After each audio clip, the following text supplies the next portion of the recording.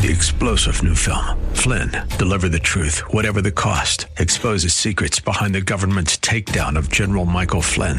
Flynn knew what the intel world had been up to. He ordered the first audit of the use of contractors. This set off alarm bells. He told the truth. He was the most dangerous person for Donald Trump to hire. They had to get rid of Flynn. Flynn, deliver the truth, whatever the cost. Available now. Watch it today. Go to salemnow.com. salemnow.com.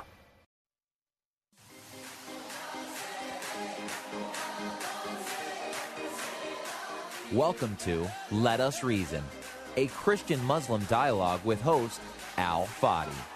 Let Us Reason is a unique show utilizing theology, apologetics, and evangelism to reach Muslims for Christ by comparing and contrasting Christian and Muslim doctrines. And now, your host, Al Fadi.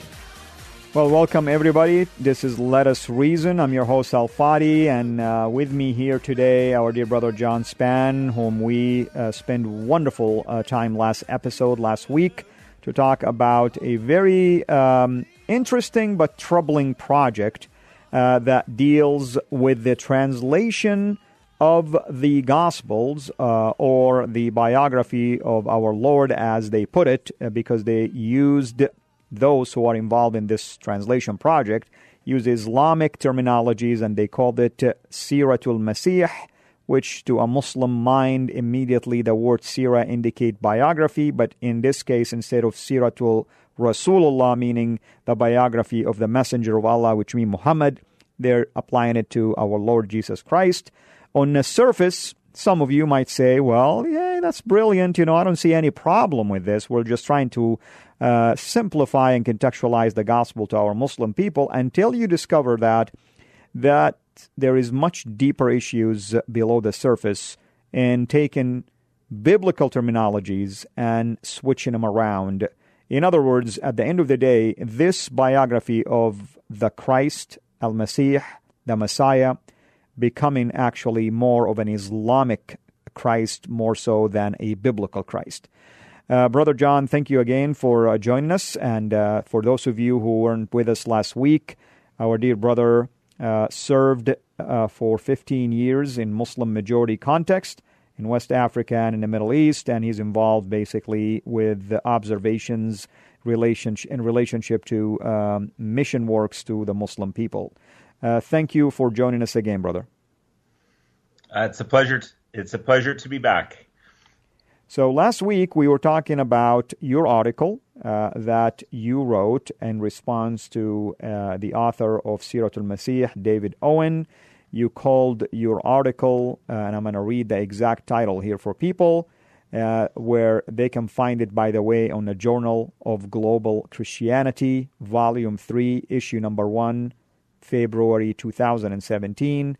It is titled The Mother of the Books, a case study of the consequences of a seminal Muslim idiom translation. And it's really, the use of words here is intentional, because the word mother of the books applies to the Quran. In fact, the Quran, in a variety of chapters and verses, like chapter 13, verse 39, 43, verses 3 and 4, 56, 77 to 80, and so on and so forth, calls the Quran al-Kitab, or the mother of the books, meaning the source of all other scriptures. So you can see the problem here when you begin to apply terminology like this to the Bible. And then, John, you gave people a chart to explain to them the devastation of this idea that started it back in the 80s and how far it went. Anything you want to add to that, brother, before we proceed with other topics related to this? Well, yeah, beside this translation, if we could call it, David Owen wrote an article in 1991 under the initials D.O., Jesus Movement Within Islam. That article, I would say, is probably the most influential article around on the formation of insider movements in terms of strategy towards reaching Muslims. So Owen is very, very influential in the world of ideas. I was just alerted to the fact that in a lot of ways what Owen has done here, the most reprehensible thing that Owen has done in this work is that I think he has created a false Jesus.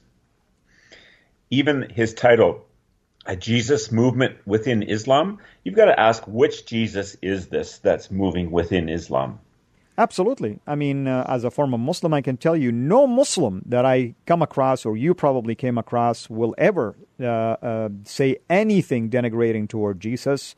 To the contrary, they tell you we love Jesus, we care for Jesus, we respect Jesus. They'll even take it a step further and say, we even have an entire chapter named after his mother, chapter 19, called Mary. So they obviously not going to look at this as a negative thing, of course.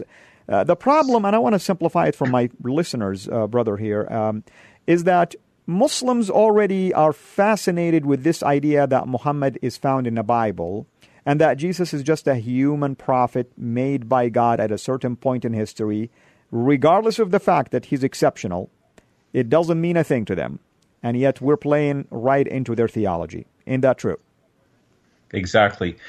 Case in point, one scholar analyzed David Owen's Lord's Prayer, and I think you would agree with me that the way that people pray really teaches you a whole lot about their theology.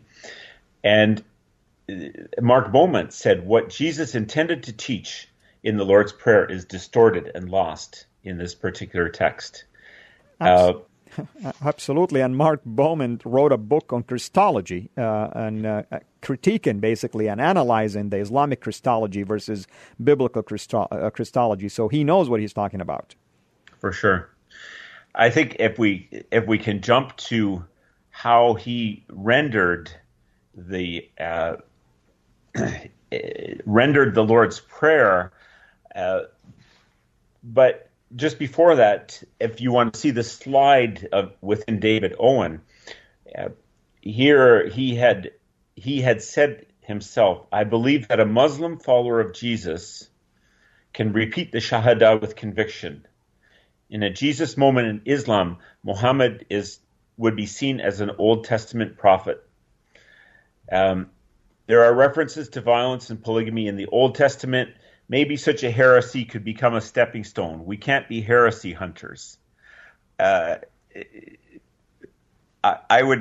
You could probably wax more eloquently than I on that particular quote. Well, I'm trying to recover from my heart attack right now. So while you're doing this, it's really disturbing to me. It's absolutely disturbing to me. And by the way, brother, I have the David Owen's Lord Prayer in front of me. Would you like to maybe take a stab at it? Sure. When you do salat, okay, that's prayer that's an Islamic word. Call upon your Lord humbly. I guess Allahumma, Lord of the world. Let your great remembrance be lifted up. May your wise counsel be executed. May your true deen be victorious in both the invisible and the visible worlds. I don't know.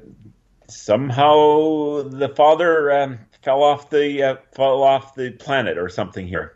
Yeah, and by the way, I mean, you did mention in your article that at least in the 9th century, a Muslim made a translation of the Lord Prayer, actually, to win over Christians to Islam. And he was even a little bit more okay. He didn't use Father either. But as you read this Lord's Prayer, to me, if you can't render the Lord's Prayer accurately, maybe that has to be the acid test of all of these Muslim idiom translations. Take a look at the Lord's Prayer. If it's wrong, probably the rest of the theology is wrong. Absolutely. What a disturbing thing. So, brother, tell me, what else was surprising to you during your research on this particular issue? Just the drive with which some Western ideologues had in order to propagate this. It's like they had a mission to make this, to push this to the ends of the earth. It's like they had this evangelistic passion but it was to push this garbage to the ends of the earth. And that, perhaps they were doing it for numbers. Perhaps they were saying, we're going to change and make a new paradigm. But obviously there was money behind some of this, because the person who raised the money for the Muslim idiom work, The True Meaning of the Gospel of Christ, by Malawi and Frontiers and Al-Kalima, big money came behind that. But they themselves say that their work, The True Meaning of the Gospel of Christ, stood on the shoulders of this work. Right. And that's a whole different book, by the way. In fact, people can Google the history of the Arabic Bible translation, and you will notice this true meaning, basically, of the Gospels. And now, in 2016, a new edition came out that includes also the book of Acts, I believe, and other portions of the New Testament. Yeah. And so just the fact that then even a large translation agency, the likes of Rick Brown and others who were enamored with this idea, they came out and said, this is really good stuff. It might, it could have, as they said, quote, benefited from some exegetical input from a trained consultant, but they didn't get the idea that it didn't need cosmetic surgery. It was philosophically wrong from the beginning. Absolutely, brother. And, have you interviewed any, missionaries on both sides of the aisle related to this? And what was their, if you did, of course, what was the reactions you're getting? Can you say more are in favor of this, or is it equally half and half, for and against, or what is the mood out there? I would say that nationals, for instance, here's a quote from a Bangladeshi. The Insider Movement people went to the American Bible Society to push the Bangla Bible Society because they knew that the Bangla Bible Society is getting money from the American Bible Society. And they told them, with money behind it, to accept this kind of translation. And so Western money is pushing this kind of thing onto other areas. I'm convinced, and I've spoken to the main proponent of this in Bangladesh, who's an American, and he's convinced that the Quran, the Gospels, the Zabur, the Taurat, and the help me with the last one. The Injil, you mean? The Injil, that they all form one gospel. Just think of his theology. He says you need the Quran and these other three, which are parts of the Bible-ish, to form one gospel. Wow. Is this Jesus big enough or not? Is this Word of God powerful enough or not? Right. Absolutely. And of course, this leads into other projects, like, for instance, the story of the prophets, that in some translations actually was adapting similar methodologies. Yeah.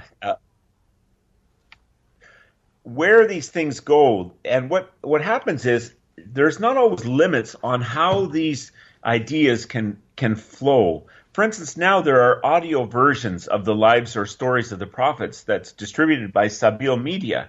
They swear up and down that what they're doing is orthodox, but who's going to actually tell if they are not fooling around and doing exactly what David Owen did? Yeah. Brother, I mean, if you want to pinpoint, like we talked about, the Son of God is an issue, Father is an issue. What else you noticed as well in this particular project that is troubling theologically, for instance, before we move on maybe to the final segment of this show? First of all, it's based on a receptor-focused communication. That is, it's not so worried about honoring the author of the text, that is the triune God, and representing what he has said accurately. It's all about how can the receptor get it, and kind of a whatever it takes approach. And that flows into the monkey business with which Owen and company have used. Yep. So, in other words, you're relying on the person who's hearing the gospel to make the determination what is acceptable to them or not. Exactly. And that actually, again, the scripture says many times that the unregenerate mind is darkened in its understanding. It's in the futility. You were once darkness. So it describes the mind, the effect on the mind, the thinking processes of those outside of Christ as darkened. Quite curiously, isn't it, that Islam refers to those who are previous to Islam as those walking in darkness. And now somehow this methodology is trying to say that the darkness is somehow light. Right. It's really unfortunate. And, brother, it breaks my heart because I've been really trying to discern the wisdom behind approaches like this. Obviously, because I care for my people. I want them to get the message.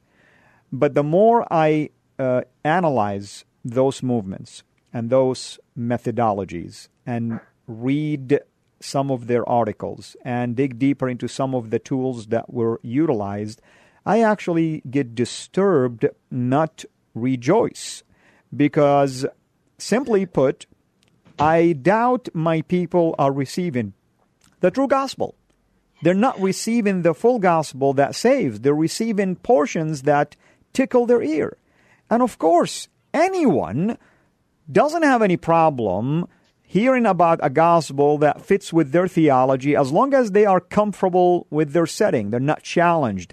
They're not intimidated. They're not really feeling the need now to look different, and the tension will rise between them and their community. Of course, it makes it much easier for me to fit within my community, adapt into my own idea and theology, than to look this odd person that is against the norm.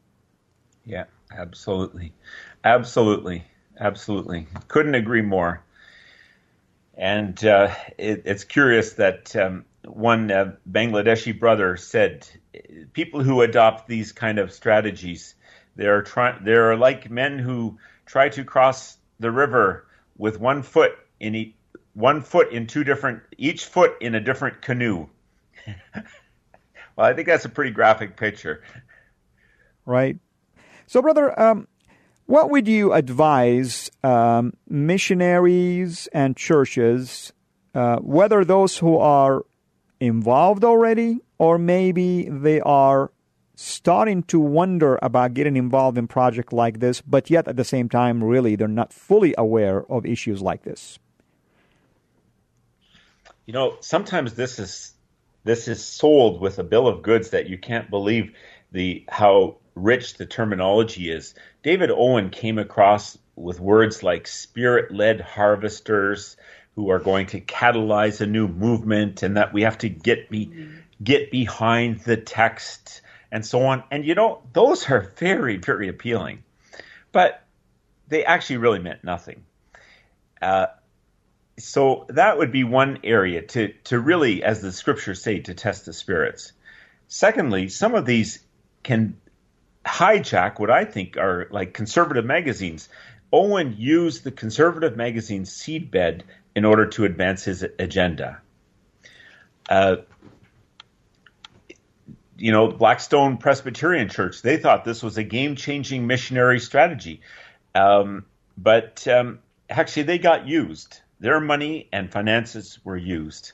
Ditto for two other major mission agencies. They should have known that their personnel were both devoting time and energy to this venture. But somehow the supervision just was not there. Brother, if I were to approach a church or a mission agency, which I did in the past, they look at me like this guy who is going through psychological problems because he left Islam. Okay, that's fine. Thank you. I'm crazy for the Lord. Let's put me aside.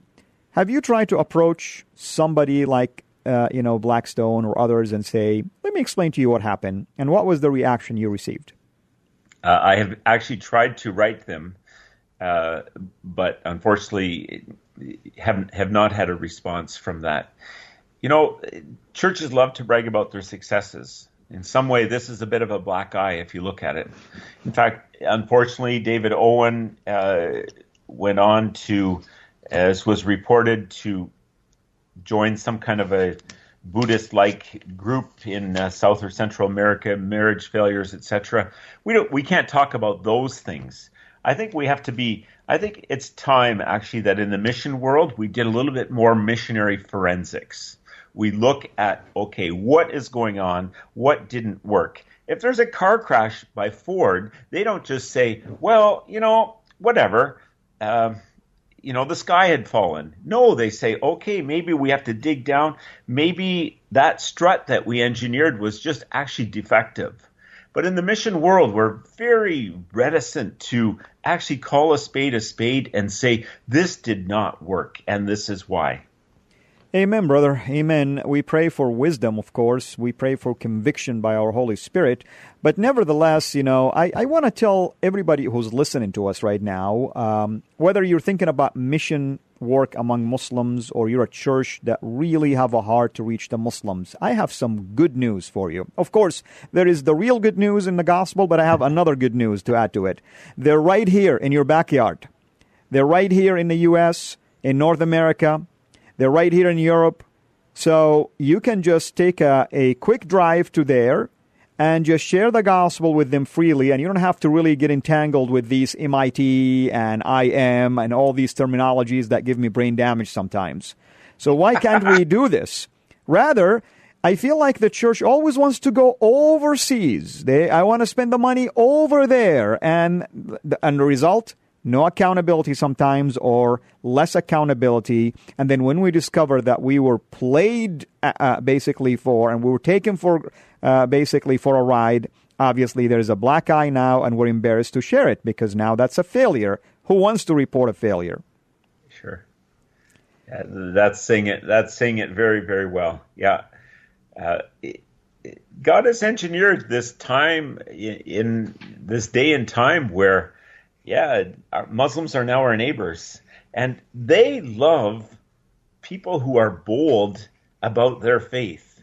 People in North America think, well, if I'm really nuanced and I'm not bold, then they'll like me better. Actually, the example of Jay Smith standing on a ladder boldly proclaiming the gospel in Hyde Park, and a Muslim coming up to him later after some wishy-washy person came up. The Muslim came up and hugged him and said, I know you believe what you believe, and I love that.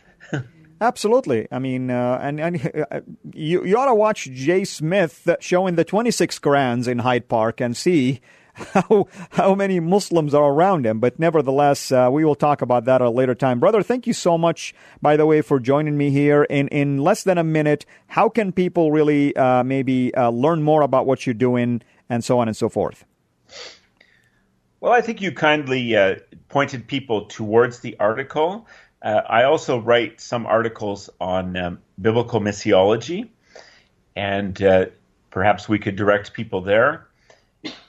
And I think this Lone Ranger idea, the Lone Ranger missionary, has to go. We are built for community. The church, we are saved into community, and there is safety in that.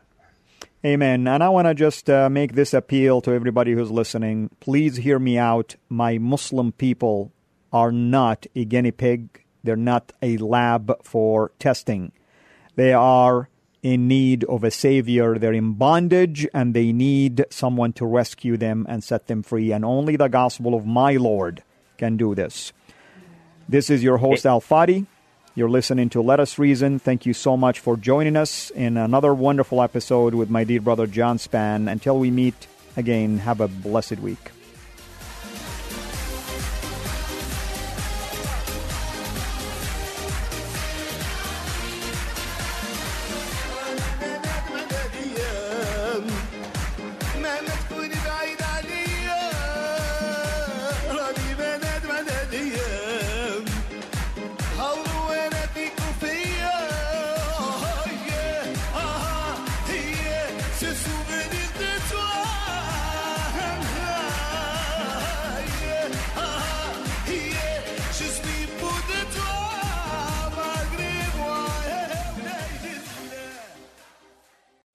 3-star general Michael J. Flynn, head of the Pentagon Intelligence Agency, knew all the government's dirty secrets. He was one of the most respected generals in the military. Flynn knew what the intel world had been up to. He understood its funding. He ordered the first audit of the use of contractors. This set off alarm bells.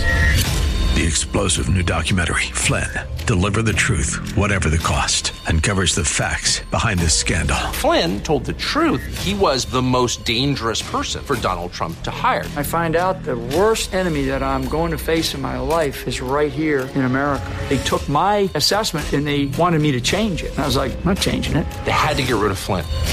With in-depth interviews, archival footage, and never-before-seen personal records of the man behind the headlines. I just felt like I was drowning. Flynn, Deliver the Truth, Whatever the Cost. Available now. Watch it today. Go to salemnow.com. salemnow.com.